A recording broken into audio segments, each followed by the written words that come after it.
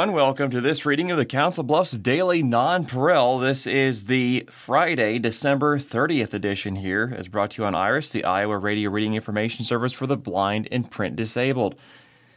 This is the last edition we will read for this year, 2022. So thank you so much for joining me this afternoon. Thank you so much for joining IRIS, the Iowa Radio Reading Information Service, this afternoon as we approach the end of the year on this Friday, December 30th. This is your reader, by the way. My name is Andrew Halp. Taking a look at some of the headlines before we check in with our forecast for today and the weekend. Back to class. 5 Pottawatomie County officials graduate from Leadership Academy. Also a good photo essay here. Gone Fishing shows a boy and his grandfather out ice fishing. Can't think of any more fun to do than that this time of the year. Also, medical marijuana program grows. Iowa sees more patients and sales in 2022. So those front page stories, but first we'll take a check of that forecast here for Council Bluffs, Omaha, and the western Iowa area. We can expect for today mostly sunny conditions. Those winds from the south up to 7 miles per hour, high near 40 degrees. For tonight, mostly cloudy skies. Those winds from the south up to 9 miles per hour, low around 29 degrees. Very temperate for this time of the year. For tomorrow, your Saturday, New Year's Eve, partly sunny skies. Winds from the south up to 10 miles per hour, the high near 43. For Saturday night, New Year's Eve night as you're out and about, mostly cloudy, a low around 30 degrees, calm winds. New Year's Day, Sunday, mostly cloudy, a high near 44. And for Sunday night, cloudy, a low around 33. Monday, rain likely, mainly afternoon, but we're not looking at much for snow on Monday. Possible wintry mix on Tuesday, though. Monday, expect a high near 46. Tuesday, that chance of rain and snow, a high near 34 degrees. So be careful if you're out and about doing your thing for this time. All right, and you're listening to the reading of the Council Bluffs Daily Nonpareil. Without further ado, we will get into the reading of this edition now, the Friday, December 30th edition. Starting off with Back to Class, 5 Pottawatomie County officials graduate from Leadership Academy. This written by David Golbitz. A handful of Pottawatomie County officials recently went back to school, and they all graduated with flying colors. At the last County Board of Supervisors meeting of the year on December 27th, the board recognized 5 county officials who completed a leadership training course offered by the National Association of Counties. The High Performance Leadership Academy is an online 12-week program designed to equip frontline county government employees and elected officials with practical leadership skills that they can take back to their communities. At Pottawatomie County, we believe learning is a lifelong process, Board of Supervisors Chairman Tim Wichman said in a press release. The extensive training these individuals received will be very beneficial in making critical decisions and continuing to provide outstanding service for our residents. The 5 HPLA graduates are Public Health Epidemiologist Candy Heyer, Human Resources Director Jana Lemrick, Finance Officer Becky Lenahan, Supervisor Justin Schultz, and Public Health Nurse Angela Walker. It was really nice for me as a supervisor to go through it because I got a totally different perspective on what's going on in Pottawatomie County, Schultz said at the December 27th board meeting. It really is something that I think this county really ought to keep sending people to. It can do nothing but good for us, and I think the return on investment is going to be seen very quickly with the group of people I went through it with. Lemrick agreed, saying, I think we're all better employees for having gone through this training. The program was rigorous at times, but worth the time invested when considering how this will help our department strategize and communicate. The recognition for completing the training came during Schultz's last meeting as a county supervisor after serving 2 terms. When asked about his time in Pottawatomie County, Schultz demurred and instead spoke about the county employees with whom he worked for the last 8 years, according to the press release. "There's an awful lot I'm proud of during my time with Pottawatomie County," Schultz said in the press release. "There will be time for me to reflect on our successes, but right now, it's not about me. We have outstanding employees, outstanding department leadership, and training our employees through programs like the High Performance Leadership Academy helps put Pottawatomie County in a position to be successful." For more information about the NACO's High Performance Leadership Academy, you can visit naco.org/education-training/NACO-high-performance-leadership-academy. That's quite a URL link to throw into there. So anyway, if you are hearing this now, if you want to take a look at that, you can give me a call and I can send you the link. Thank you very much. Moving on now to medical marijuana program grows. Iowa sees more patients and sales in 2022. This is by Caleb McAuliffe of the Lee Des Moines Bureau, airing here in the Council Bluffs Daily Nonpareil. Dateline Des Moines. Iowa's medical marijuana program saw growth in 2022, both in increased patients and rising sales at the state's licensed dispensaries. As of November 2022, the number of cardholders in Iowa's program was 14,466, close to double the 7,865 enrolled patients in December of 2021, according to a report from the Iowa Medical Cannabinoid Board, which administers the program. More healthcare providers are also certifying patients for the program. As of November, 1,920 practitioners had certified a patient at least once, compared to 1,603 in December of 2021. Lucas Nelson, the president of Bud & Mary, said the growth in patients shows an increased need for access in the state, both in the number of dispensaries and the types of products available. Bud & Mary's, previously known as Med Farm, is one of two licensed marijuana manufacturers in Iowa, and it operates dispensaries in Windsor Heights and Sioux City. It demonstrates that there is a need for those products in the state, and that there is a need for more access for people, he said. Sales at the state's 5 dispensaries in the last year were $10.2 million, compared to $6.1 million in 2021. August 2022 was the very first month in the program's history to bring in more than $1 million in sales. Nelson said Bud & Mary's Sioux City location sees about 50 transactions a day, while the Windsor Heights location handles around 300 transactions a day. The second company, Iowa Cannabis Company, operates dispensaries in Council Bluffs, Waterloo, and Iowa City. The Iowa Cannabis Company received a license from the state to begin producing marijuana for the program in 2021 in Cedar Rapids, before relocating to Iowa City. The timeline for that facility to be operational is May of 2023, according to the report. Bud & Mary's began working on a $10 million expansion of its production operations this year because of the increased demand, and Nelson said the new facility would be operational in the first quarter of 2023. The new operation will triple the company's production, Nelson said. That's in preparation for where we believe this program is going to head and where we believe it should head, he said. As more people get access, as more people learn about it, hopefully as the legislature helps with assisting us in getting more dispensaries, more product availability, etc., we will be set up and ready for it. Nelson said the company will continue to lobby the state legislature to allow the sale of vaporized flower, which is available in several other states' programs.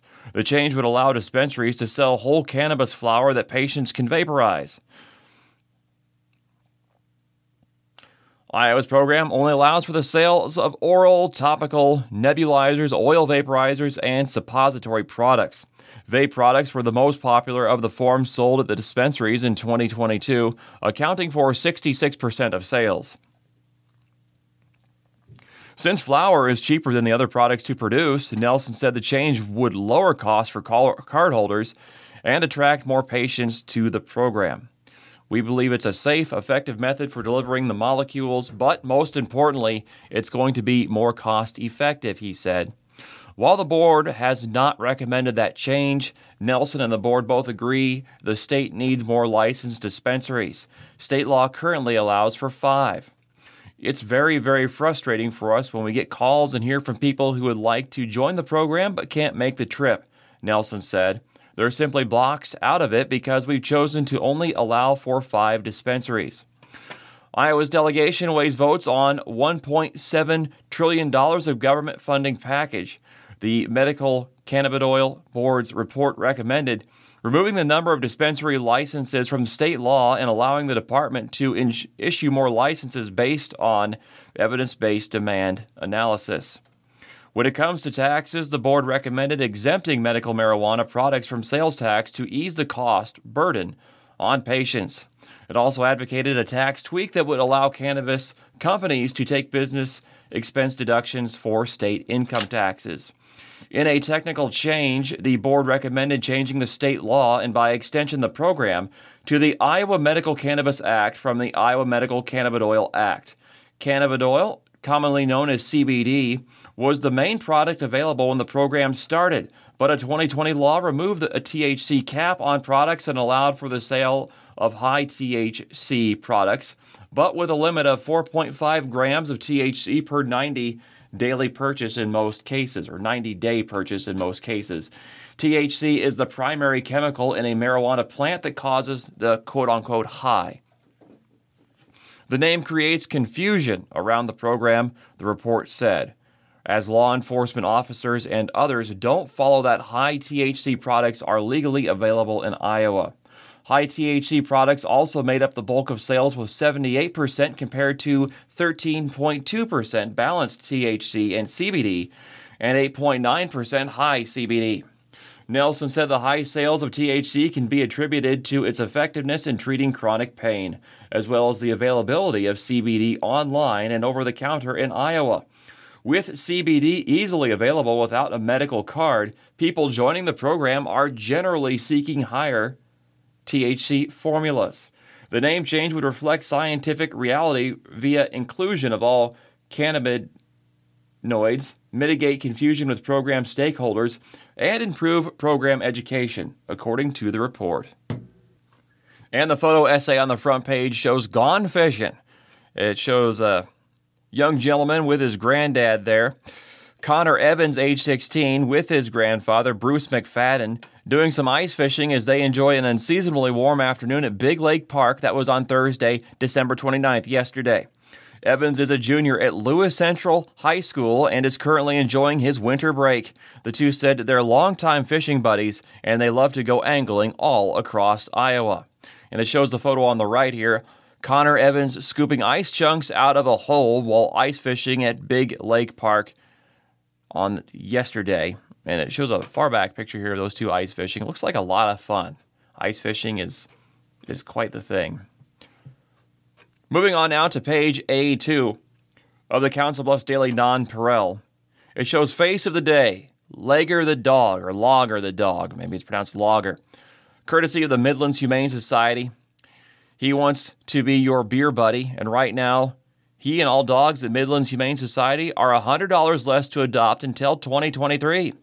Logger is a 5-year-old black male dog in black and tan. He's a coonhound who is currently available for adoption at Midlands. Shelter staff members say he is a handsome gentleman who would love to be the new addition to your family. He doesn't have much experience with kids, but he is full of love and ready to be a family dog. Normally, his adoption fee is $150, but Midlands kennels are full, and they're trying to find dogs some homes quickly. Through Saturday, all dogs have a $100 discount, so Logger would be just $50 to take home. All adoption costs cover a microchip, altering and age-appropriate vaccines. In other shelter news, Midlands is nearing the end of the annual Bark Friday fundraising campaign. They have a goal of $50,000 this year, and they're asking area animal lovers to pitch in from now until the end of 2022. Cash, check, and credit card donations can be made at the shelter at 1020 Railroad Avenue or on their website. The shelter recently announced that during this final week of fundraising, some donors have agreed to match up to $2,650 raised by the end of the year. Those interested in checking out the shelter's animals should take note that Midlands will have different hours with the upcoming holiday weekend. They will be open from 11 a.m. to 4 p.m. on New Year's Eve and closed on New Year's Day. Everyone at the shelter wishes Council Bluffs, Pottawatomie County, and all its animals a safe, warm, and happy new year. More information about fostering, volunteering, and donation opportunities can be found at midlandshumanesociety.org or by calling 712-396-2270. Like their Facebook page to keep up with daily shelter news. The shelter can also be found at Midlands Humane on Twitter and Midlands Humane Society on Instagram. Here in other news on page A2, Capital Notebook, e-cigarette maker Juul, that name spelled J-U-U-L, Juul agrees to $5 million settlement over advertising to Iowa youth. Also, Governor Kim Reynolds taps defense attorney as associate judge. From the Gazette-Lee Des Moines Bureau, Dateline Des Moines. The nation's largest e-cigarette maker, Juul Labs, Inc., will revamp its advertising and retail practices in Iowa and pay $5 million over a 4-year period in order to resolve potential violations of state law.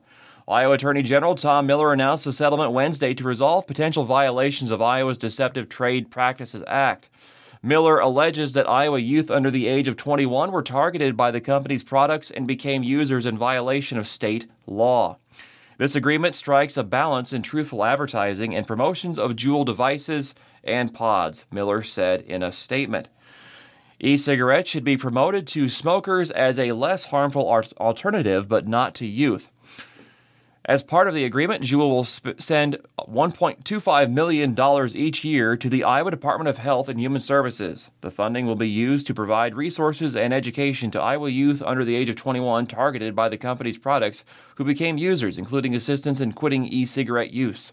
The company, which denies any wrongdoing, also agrees, among other provisions, to not target youth in Iowa with advertising, promotion, or marketing of Juul products, requiring individuals to be age verified on any website it owns or operates, not display Juul products anywhere in retail locations other than behind the counter or allow customers to access products without the assistance of employees, limit online transactions to no more than 2 Juul devices per month, 10 Juul devices per year, and 60 Juul pods per month. Take reasonable steps to limit retail transactions in Iowa to 1 Juul device and or 16 Juul pods per transaction. Not sell items to consumers who are under 21 years of age. And lastly, disclose the amount of nicotine content in its products. The company also agrees to designate a company officer to ensure its agreement with the Iowa Attorney General's office is followed and to address compliance-related issues. Juul Labs sought guidance from Miller in 2018, who the company tapped as part of its initiative to keep its products out of the hands of young people. The e-cigarette maker announced in April of 2018 that it would support state and federal initiatives to raise the minimum purchasing age for tobacco products as part of a $30 million initiative over the next 3 years. Part of that funding included research and a panel of former attorneys general and public health officials and experts assembled and led by Miller, who has a record of taking on the tobacco industry. The advisory group was independent of Juul, and neither he nor its members were compensated in any way, according to a spokesperson for the Attorney General's office. The group made recommendations to Juul that were similar to those that ended up in the settlement. The advisory group was disbanded, and A.G. Miller's involvement ended in late 2018. In 1998, Miller and other attorneys general of 45 other states signed a settlement agreement with the 4 largest tobacco companies in the United States to settle suits on state health care costs associated with treating smoking-related illnesses. The agreement, the largest in U.S. history, called for companies to pay the 46 states $206 billion over 25 years and continue annual payments after that based on the number of cigarettes sold nationwide. The state has received more than $1.41 billion in payments in the past 24 years under the Master Settlement Agreement. Schrock appointed associate judge. Iowa Governor Kim Reynolds this week appointed Brandon Schrock to be a district associate judge in Iowa's 6th Judicial District. Schrock, age 43, of North Liberty, most recently has worked as a criminal defense lawyer in Johnson County for Lynn County Advocate, a Cedar Rapids-based nonprofit. He will fill a vacancy created by Judge Deborah Farmer-Minot, who is retiring. Schrock received his undergraduate degree and law degree from the University of Iowa. The 6th Judicial District covers Benton, Iowa, Johnson, Jones, Lynn, and Tama counties. In other news, international news from the Associated Press, Afghan women determined and frustrated after Taliban NGO ban. That's written by Riyazat Butt. Dateline Kabul, Afghanistan. Even before the Taliban barred Afghan women from working at non-governmental groups, their forces visited the office of one local organization in the capital, Kabul, several times to check female staff were obeying rules on dress codes and gender segregation. Already, the women in the office had been extra careful, hoping to avoid problems with the Taliban. They wore longer clothes and masks along with the Islamic headscarf and stayed separate from male co-workers in the workspace and at meals, one female NGO employee told the Associated Press. We even changed our office arrival and departure times because we didn't want to be followed by the Taliban, she said, speaking on condition her name, job title, and the name of her organization not be used for fear of reprisals. That wasn't enough. On Saturday, Taliban authorities announced the exclusion of women from NGOs, allegedly because they weren't wearing the headscarf or hijab correctly. The move prompted international aid agencies to halt operations in Afghanistan, raising the possibility that millions of people will be left without food, education, healthcare, and other critical services during the harsh winter months. The major aid agencies on Thursday warned that Afghans will die because of the Taliban order, and stressed that female staff are crucial for the delivery of life-saving humanitarian assistance across war-battered Afghanistan. The agency coordinating development and relief work in Afghanistan, ACBAR, estimates that many of its 183 national and international members have suspended, stopped, or reduced their humanitarian activities and services since the order came into effect. Moving on to more news now on page A3. Forecast, the weekend welcomes decent weather. Maybe I should have read this at the beginning of the program. And you know what? I might just read this one at the end. This will be a nice way to finish things off. So I want to move on now to page A4. My Pet World. Dog eats from other dog's bowl. This is a lifestyles column. A Dear Kathy column. Dear Kathy, I have 2 dogs, a Scotty who is 12 years old and a Westie who is 2.5. When I feed them, the Westie does not eat until the Scotty tries to eat the Westie's food. I have to hover over the younger dog's food to ensure the Scotty doesn't eat it. Sometimes the younger dog gets distracted and doesn't eat her food right away, and the Scotty eats it. The Scotty is somewhat overweight, so eating from both bowls is not good. The younger dog is not interested in eating in her crate. That written by Elizabeth in Norfolk, Virginia.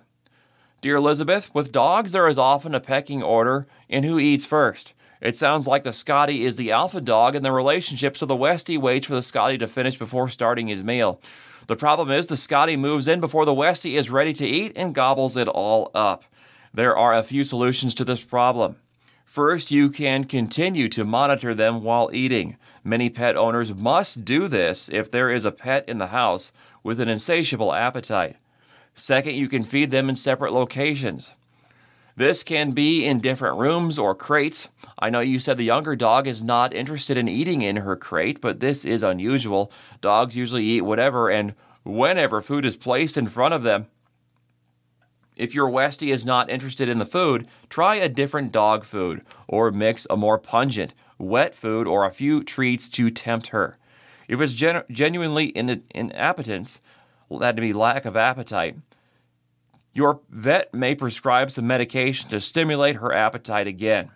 Finally, if the Westie is healthy and no inappetence medication is recommended, then the easiest solution is to purchase automatic feeders for each of them. With automatic feeders, a Scotty can stand in front of the Westie's food bowl all day long, and the feeder won't open. The feeder is connected to a dog's microchip, so it will only open when your Westie stands in front of the one you programmed for him. These automatic feeders can cost between $50 and $140 each, but they are worth it when an insatiable eater is in the house. Dear Kathy, we know our 13-year-old female spayed Australian cattle dog is having hearing issues. She starts vocalizing, backing up, and barking as an attention getter right after 5 p.m. and continues throughout the evening until well after our bedtime.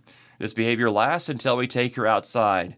She always urinates, or at least acts like she is doing that. She has an affinity for sunflower seeds under the bird feeder and bunny refuse, which may add to her desire to go outside. She'll come in and be good for 2 to 3 hours, then the vocalizing starts again. Both our dogs go out at midnight, at 3 a.m., and between 5:30 and 6 a.m. After that, she acts normal until 5 p.m. that day. She was diagnosed with early Cushing's disease and is on prion for incontinence, which has resolved. Both dogs drink a fair amount of water, and I don't want to deny water or trips outside. She isn't totally deaf, but the hearing loss is noticeable. Wondering if that is a contributing factor, and if there may be some doggy dementia. What is going on? That written by Keith Winnicott in Wisconsin. Dear Keith, it's not unusual for a dog's activity to increase in the evening, especially if its owner has been working all day. My dog naps during the day but is excited and barks a lot in the evening to get my attention and me to play with him. It's also not unusual for a dog with hearing problems to bark more. The medication may cause increased thirst, which results in more requests to go outside, and restlessness, which sounds a little like what you are describing. So you may be dealing with several things here. Since the barking in the evening occurs around the time she needs to go out again, there may be a correlation between the medicine and her evening behaviors. Talk to your vet about what's going on. Maybe if the medication is administered at a different time of the day, it can help reduce her evening vocalizations and restlessness. Well, on this day in history, December 30th,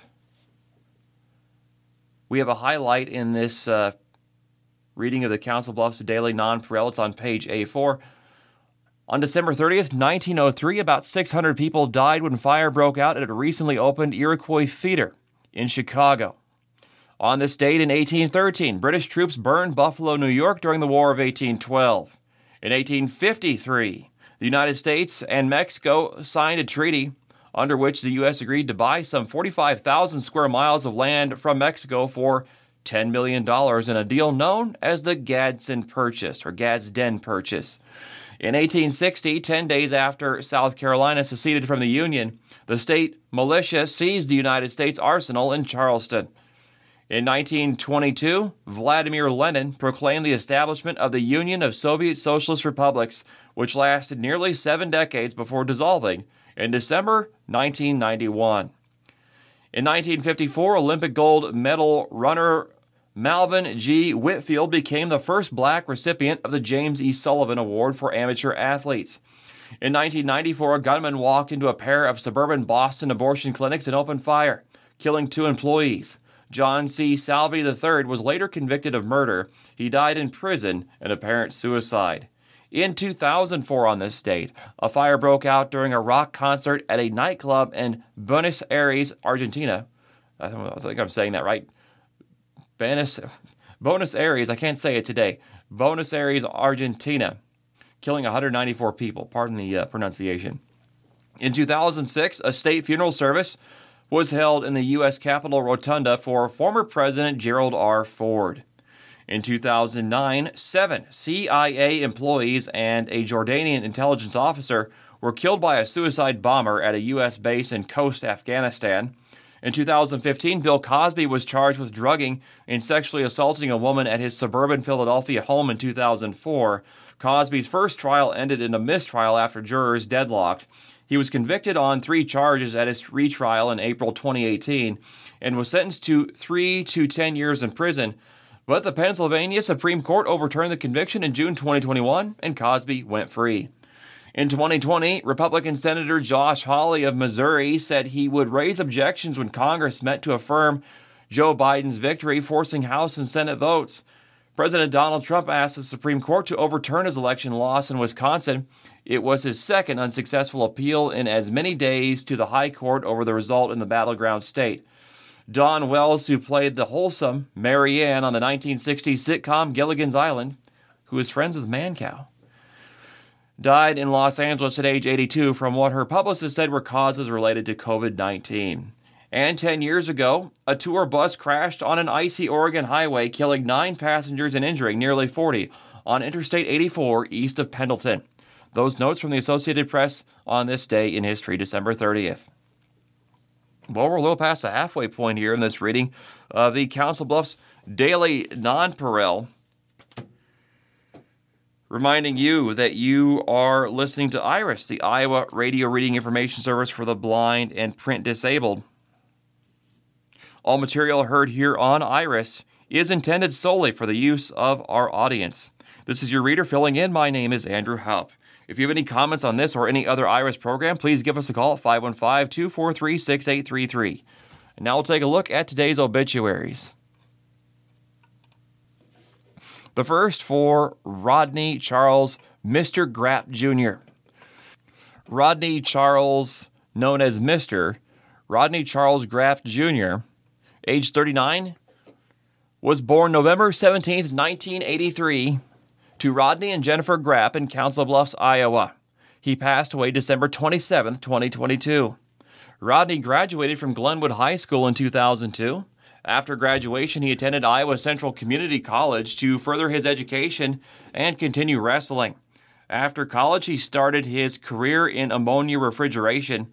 The loves of his life were his children, Evan, age 18, and Brianne, age 12, along with Jackson, age 10. Rodney never smiled as brightly as when he was with his children. He was an avid sports fan and never missed a chance to brag about his beloved Iowa Hawkeyes. Rodney was also proud of his gun collection and enjoyed shooting them any chance he got. He loved spending time with his parents, siblings, cousins, and many friends. Rodney is preceded in death by grandparents, Donovan and Carmela Grapp, Jean and Thelma Ulmer, Darlene and Bill Pond, and Bill Lampkins.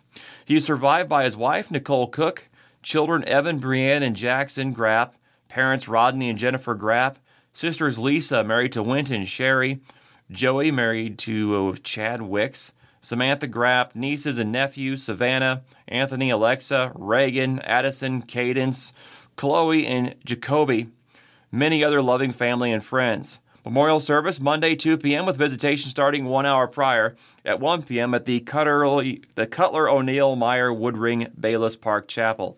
Interment is in the Garner Township Cemetery. From there we go to Janine A. Davis, age 86. Janine A. Davis of Crescent, Iowa, passed away December 23, 2022 at Lakeside Hospital in Omaha.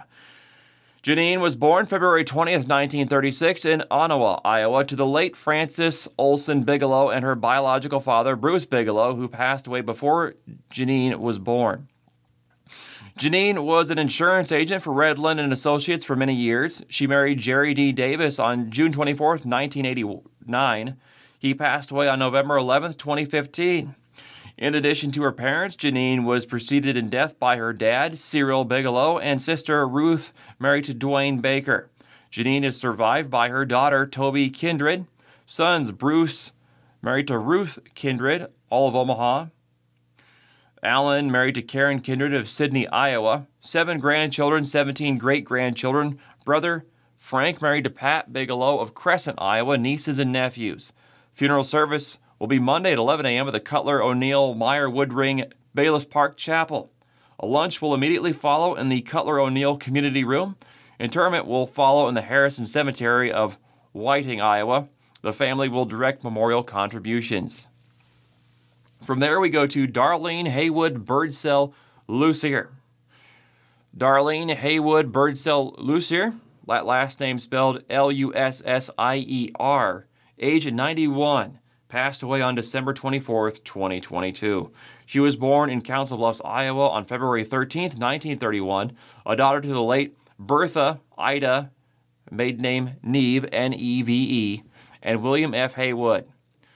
She is predeceased by her first husband, Raymond Birdsell, in 1980. She remarried Raymond L. Lucier in 1982, who recently predeceased her. Darlene was a woman of strong faith. There will be calling hours held at the Griswold Funeral Home and Crematory, former Leffler Funeral Home, at 30 North Main Street in Jewett City on Wednesday, December 28th from 4 to 6 p.m. A funeral service will be held at the Lighthouse Church on Thursday, December 29th at 10 a.m. Burial to follow in the Pechog Cemetery in Griswold. You can visit the website www.griswoldfunerals.com. And I don't see any death notices to bring you, so we will continue on with a few brief news stories before we switch off to opinions, if we can find them, or sports. I think we're looking at sports today. I don't see any opinions in the paper. Actually, you know what? I tell you what I'm going to do. I've got some church news here. I think you all might want to hear some of that. So why don't I bring you that, and then we'll switch over to some sports.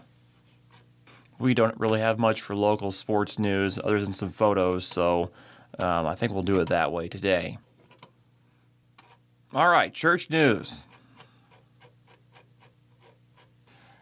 At the Lighthouse Bible Church, located at 2136 Fifth Avenue, they invite the community to participate in a live worship service at 10:30 a.m. on Sundays. The Sunday sermon is pre-recorded and can be viewed on the website lighthousemc.com. Dress is casual and coffee and refreshments are provided. Upcoming events, prayer and study, 7 p.m. Wednesdays. Mount Hope United Methodist Church, located at 290th and Highway 6 of McClelland, would like to invite all to join us on Sunday mornings for our worship service at 9:30 a.m. Children are welcome in the regular worship service and the children's sermon during the worship service. You do not have to be a member to participate in church activities. Everyone is welcome. At Gethsemane Presbyterian Church, located at 224 Wallace Avenue, they welcome you to join them on Sunday, January 1st at 2023. That would be 2 days from now. The service runs from 9 to 10 a.m. Adult Bible study meets on Mondays and Thursdays from 9 to 10 a.m. Our church is collecting Iowa 5-cent refund cans and bottles for one of our mission projects, the Canesville Honor Guard Society. Your donations help. Bags can be dropped off anytime at our front door.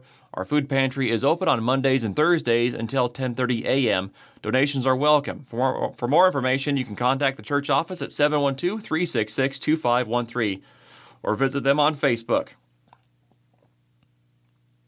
Timothy Lutheran Church. Timothy Lutheran Church, located at 3112 West Broadway, offers services at 8 a.m. and 10:30 a.m. on Sundays. The church alternates between traditional services and praise services each week. Bible study and Sunday school at 9:15 a.m. If a month has a fifth Sunday, the church hosts a combined service at 9 a.m., food and fellowship after service on fifth Sundays, and there is no Bible study or Sunday school on those days. The church is handicapped accessible. For more information, visit the church website, timothylutheran.net. I think that's LCMS Lutheran from what I saw on their logo. St. Paul's Evangelical Country Church. They ring in the church bell each Sunday at 10:30 a.m. to welcome people to worship at 11055 Dumfries Avenue. There are directional signs from Wabash Avenue to Pioneer Trail leading to the church. We are a growing, caring, friendly, Bible-teaching church led by Pastor Jason Kinney. Sunday school for all ages, including adults, starts at 9:15. Following worship, you can enjoy donuts and coffee in the fellowship hall. This Sunday, the message is titled Wisdom from Above, and they will be continuing through the book of James using chapters 3, verses 13 to 18 as the Bible reference. Greeters will be Jan and Dave Clayton. The youth group will have a New Year's party on Sunday from 6 to 10 p.m. Youth group will meet again on Wednesday at 7 p.m. You can visit their website at www.stpaulsecc.org for more information. They are handicapped accessible. The Underwood Lutheran Church. On Sunday, January 1st, Underwood Lutheran Church at 10 3rd Avenue will hold Sunday activities. In-person worship featuring Holy Communion begins at 10:15 a.m. The online video will be available later in the day. Pastor Scott Dalen will deliver a sermon based on Matthew chapter 2, verses 13 to 23. Compass Christian Church welcomes you to worship them on Sundays at 10:30 a.m. They're located at 2007 South 7th Street, just west of the South Expressway. The church is handicap accessible. During worship, a cry room is available, along with child care for children ages 1 to 4. Compass Kids, grades K through 5, meet downstairs for special Bible lessons during the sermon.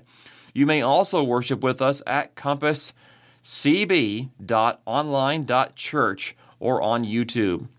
The men's and women's Bible study groups will not meet on January 2nd. Both will resume on January 9th from 7 to 8 p.m.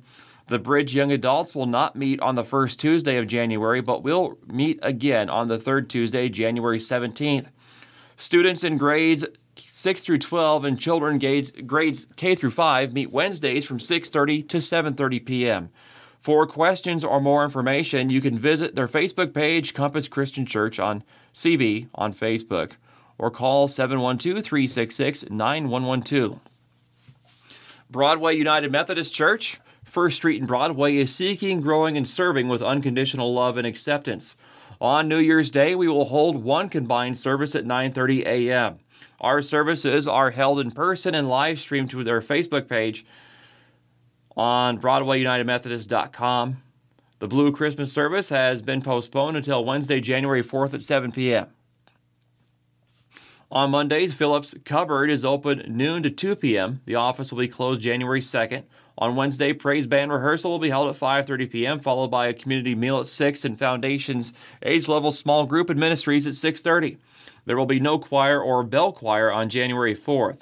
The men's brown bag Bible study will be held Thursday at noon. On Fridays, the church office is closed, but Phillips Cupboard, a non-food pantry, is open noon to 2 p.m. For more information, visit the website at BroadwayUnitedMethodist.com or call the office 712-322-7741, but not today because it notes it is closed on Fridays. The office at Broadway United Methodist Church is closed on Fridays.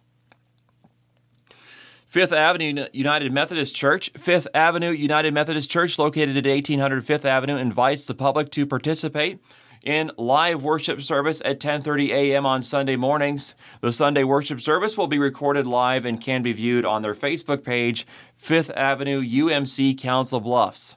Upcoming events: meal and message at 6 p.m. on January 11th. Soup, supper, and game night will be January 20th at 6 p.m. Meal and message will be held again on January 25th at 6 p.m. The church office can be reached at 712-323-7374 or through our email at fifthavenuechurch@gmail.com.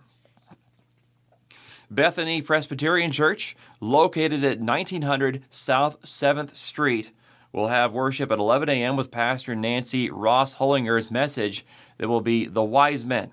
There will be a children's chat. This is a communion/pantry Sunday. We are a handicap-accessible facility, is what it says. Community of Christ Church. Community of Christ Church, located at 140 West Canesville Boulevard, invites people to attend Sunday worship at 10:15 a.m. Their theme is Listen and Respond. Scripture readings will be Matthew 2:13-23, Isaiah 63:7-9, and Psalm 148, along with Hebrews chapter 2, verses 10 through 18. Sunday school starts at 9:15 a.m. They also have a prayer service Wednesday at 6:30 p.m.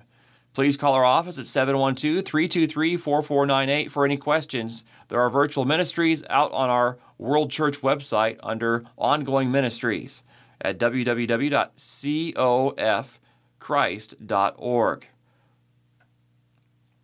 Epworth United Methodist Church. Have a happy new year, everyone. Epworth United Methodist Church, located at 2447 Avenue B, worships on Sundays at 9:25 a.m. The people are friendly, the worship is meaningful, and the building is handicap accessible. We also invite you to our Bible study on Thursdays at 9 a.m. We plan to start 2023 fasting and praying during the first 2 weeks of January, closing with a prayer service on Saturday, January 14th at 10 a.m. We continue to pray for the healing of our community and nation under God. If you want us to pray for you personally, let us know. Office hours are 8:30 a.m. to 12:30 p.m. Monday through Friday. Phone 712-323-3124. You can find us on Facebook at Friends of Epworth UMC-Facebook. From there we go to Faith Lutheran Church, LCMS, that'd be Lutheran Church Missouri Synod, at 2100 South 11th Street. They invite you to join them for traditional worship with Holy Communion at their 9 a.m. Sunday service. The Operation Barnabas donation box will be out to accept contributions from the congregation towards mission support projects for U.S. veterans and armed forces members and their families. On Tuesday, there is a 9:30 a.m. adult Bible study in the downstairs fellowship hall that is open to everyone. Please enter by the rear door. On Wednesday, there is praise team at 5:30 p.m., but no confirmation classes. The LWML will meet Thursday at 1 p.m. for a contemporary Bible study with Pastor Ron, followed by a brief business meeting to discuss potential and ongoing mission projects in the community and around the world through LWML Mite donations. All women of the congregation are invited to attend. Worship services are available on Facebook page and on YouTube by searching for Ron Rosenkaimer. That last name spelled Rosenkaimer. For more information, you can contact the church office at 323-6445. New Horizon Presbyterian Church will hold one service at 9:30 a.m. on January 1st. Communion will be served. We will resume our regular three-service schedule on Sunday, January 8th January 8th at 8 and 9 at 11 a.m. There we go. Sunday school will also resume on January 8th with a multi-grade age group meeting at 10 a.m. And adult Sunday school meetings at 10 a.m. in the Hearth Room. One note about this church here, I might have said this wrong. Sunday, January 8th, their services are at 8 o'clock, 9 o'clock, and 11 o'clock all in the morning. Adult Sunday school meetings at 10 in the Hearth Room. The church office will be closed on Monday, January 2nd. Deacons will meet Thursday, January 5th at 6 p.m. Sunday services are available on their Facebook page at New Horizon Presbyterian Church. But they're just having one service this coming Sunday, January 1st at 9:30 a.m. Next Sunday, January 8th, they go back to services at 8, 9, and 11 a.m. with adult Sunday school and the normal way of things. From there, we go to Westminster Presbyterian Church at 517 South 32nd Street, welcoming everyone to join them for worship on Sunday at 10:30 a.m. We are handicapped accessible through the northeast door of the church. Corpus Christi Catholic Parish, you are invited to the celebration of the Holy Sacrifice of the Mass. All are welcome. Readings for December 31st and January 1st, the octave day of Christmas solemnity of the Blessed Virgin Mary, the Mother of God, include Numbers chapter 6, verses 22 through 27, Psalm 67, verses 2 and 3, 5 and 6 and 8, Galatians chapter 4, verses 4 through 7, and Luke chapter 2, verses 16 through 21. Our weekend Mass in English is celebrated on Saturday at 4 p.m. and Sunday at 8 a.m. and 10 a.m. in Council Bluffs and at 9:30 a.m. in Carter Lake. Our Sunday Spanish Mass is at noon. That's in Council Bluffs. Daily Mass is celebrated as follows. In English on Tuesday, Wednesday, Thursday, and Friday at 8 a.m. in Council Bluffs, and in Spanish on Monday and Thursday at 6 p.m. in Council Bluffs. Eucharistic adoration is held every Monday and Thursday from 9 a.m. to 5:40 p.m. at Corpus Christi Queen of Apostles. Corpus Christi Queen of Apostles located at 3304 4th Avenue in Council Bluffs, and Corpus Christi Our Lady of Carter Lake at 3501 North 9th Street in Carter Lake. For more information, call the parish office at 712-323-2916 or 712-323-4716. That's the Spanish number, that later number. Or visit our parish website at www.corpuschristiparishiowa.org. From there, we go to Emmanuel Lutheran Church, located at 2444 North Broadway, welcomes everyone to come as you are and be who you are. You are invited to join us each Sunday for worship at 9:30 a.m. Other events this week include Tai Chi Monday at 10 a.m. in the Youth Center, Bible Study Thursday at 9:30 a.m. in the Conference Room, and Tai Chi Thursday at 10 a.m. in the Youth Center. You can follow them on Facebook or Twitter or YouTube to stay up to date on the events and view the live stream services. Or visit them online, emanuelcb.org. From there we go to St. John Lutheran Church. St. John Lutheran Church, 633 Willow Avenue, will hold worship at 5:30 p.m. on Saturday and 9:30 a.m. on Sunday. Worship is also available to watch on YouTube. The website is www.stjohnelca.org, And our Facebook page is St. John Lutheran Church, Council Bluffs. Wednesday morning Bible study meets at 9 a.m. and Wednesday evening Bible study meets at 6:30 p.m. The bell choir practices at 6:30 p.m. Wednesdays, and the chancel choir starts practice at 7:30 p.m. Confirmation students and high school youths also meet Wednesdays at 6:30 p.m. The building is handicap accessible. Please call the church office with any questions, 712-323-7173. From there we go to Broadway Christian Church. That's the Disciples of Christ Church. The Reverend Carol Hall and members of our congregation invite you to join us for Sunday worship at 9 a.m. at Broadway Christian Church, located at 2658 Avenue A. They celebrate communion weekly. Communion is open to all. A hearing loop is installed for those who need it. Guests are invited to join us in fellowship after worship for coffee and donuts. Overeaters Anonymous meets Mondays at noon. Alcoholics Anonymous meets Tuesdays. Alcoholics Anonymous meets Tuesdays at 6 p.m. If I can say those two words together, it's not working out so well for me today. And Fridays at 7:30 p.m. The church is ADA accessible. To submit prayer requests or for more information, you can call the church office at 712-323-7741 or email them at office@bccb, or I'm going to say that again, office@bcccb.org. Visit them online at bcccb.org or on Facebook. That's for the Broadway Christian Church. And then we go to First Congregational UCC Church. Come and join us for worship at 10:30 a.m. Sunday at First Congregational Church. That's the United Church of Christ Church, located at 611 First Avenue. Coffee is available. Our service is also provided via Zoom. Please email the church for information on how to join the Zoom meetings at cbfirstcong@gmail.com. First Congregational offers a free community dinner the last Friday of each month. Everyone is welcome. Come and enjoy a meal and fellowship. All right, two more here. Our Savior's Lutheran Church, located at 600 Bluff Street, can be reached at 712-322-6655. Everyone is welcome. Saturday evening worship is at 5:30. There will be no Sunday school or worship service on New Year's Day. For more information, see our Facebook page under Our Savior Lutheran Church of Council Bluffs or the website at oursaviorscb.org. Other activities this week include Al-Anon meetings Monday and Wednesday at 6 p.m. in the Education Building. On Thursday, the Bell Choir practices at 6:30 p.m. and choir at 7:30. Food Pantry and Pet Food Pantry Thursday 11 a.m. to 3 p.m. To schedule an appointment, please call the Food Pantry directly at 712-522-3522 on the day of the pantry. And lastly, St. Paul's Episcopal Church, located at 22 Dillman Drive in Council Bluffs.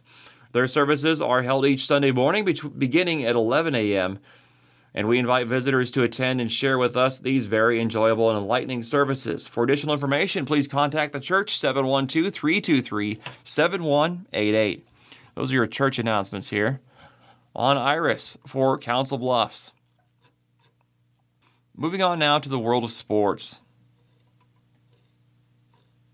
Only local stuff here is a photo essay. It shows Lewis Central's Riley McMurphy competing in the boys 100 freestyle event as the Lewis Central boys swim team hosts the Papillion La Vista boys and girls teams and the Omaha Duchesne girls team for a meet at Titan Pool on Tuesday, December 6th.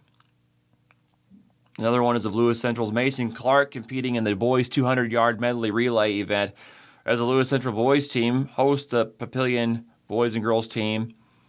I think these are all the exact same headline here, or caption rather. So I'll just tell you that it's got some photos of, we have Aaron Matulka swimming, competing. We have a photo of Jimmy Koch competing in the boys 200-yard freestyle. Lewis Central's Gavin Rothmeyer competing in the boys 200-yard medley relay. And also Jackson Murphy competing in the boys 100-yard butterfly event. Am I missing anybody? We had Riley McMurphy competing in the boys 100-yard freestyle. Mason Clark competing in the boys 200-yard medley relay. And I think that's everybody. Aaron Matulka was there too. And the Papillion La Vista's Evan Click Both of those two in the photo competing in the boys 200-yard freestyle event at that meet on Tuesday, December 6th. That's all we really have for local sports in this episode. We don't really have enough to bring you the rest, but I'll bring you that weather story here really fast, as promised. Forecast, the weekend welcomes decent weather. Temperatures are manageable as we head into the weekend. Highs in the 40s coupled with sunshine should make for decent weather. Today will be mostly sunny with a high near 40 degrees according to the National Weather Service. A calm wind picks up a bit in the morning. Tonight will be mostly cloudy with a low around 29 degrees and slightly stronger winds. Saturday's forecast is similar. Clouds are expected Sunday, but the high will climb to 46 to ring in the new year. The forecast, according to the Weather Service, today mostly sunny with a high near 40 degrees in Council Bluffs. Calm wind becoming south 5 to 8 miles per hour in the morning. Tonight, mostly cloudy conditions with low around 29 degrees. South-southeast wind 8 to 10 miles per hour. Saturday, partly sunny with a high near 41. South winds 6 to 10 miles per hour. The gust as high as 17 miles per hour. Saturday night, mostly cloudy with low around 28. South-southeast wind around 5 miles per hour, becoming calm after midnight. Sunday, mostly cloudy with a high near 46. Sunday night, mostly cloudy with a low around 34. Monday, rain likely, mainly afternoon, cloudy with a high near 50 degrees. Monday night, rain likely, mainly before midnight, mostly cloudy, a low around 28. Tuesday, January 3rd. A slight chance of snow before noon, mostly cloudy, a high near 36, breezy conditions. Tuesday night, mostly cloudy with around 21. Wednesday, partly sunny with a high near 30. Wednesday night, partly cloudy, a low around 17. And Thursday, mostly sunny with a high near 32. All right, with all that being read and said, you've been listening to this reading an episode of the Council Bluffs Daily Nonpareil, the last one of 2022 here on IRIS, the Iowa Radio Reading Information Service for the blind and print disabled. I'm your reader filling in. My name is Andrew Haupt. Thank you so much for listening. Thank you so much for joining us and tuning in here to IRIS. Have a great day, everyone. Happy New Year, and straight ahead.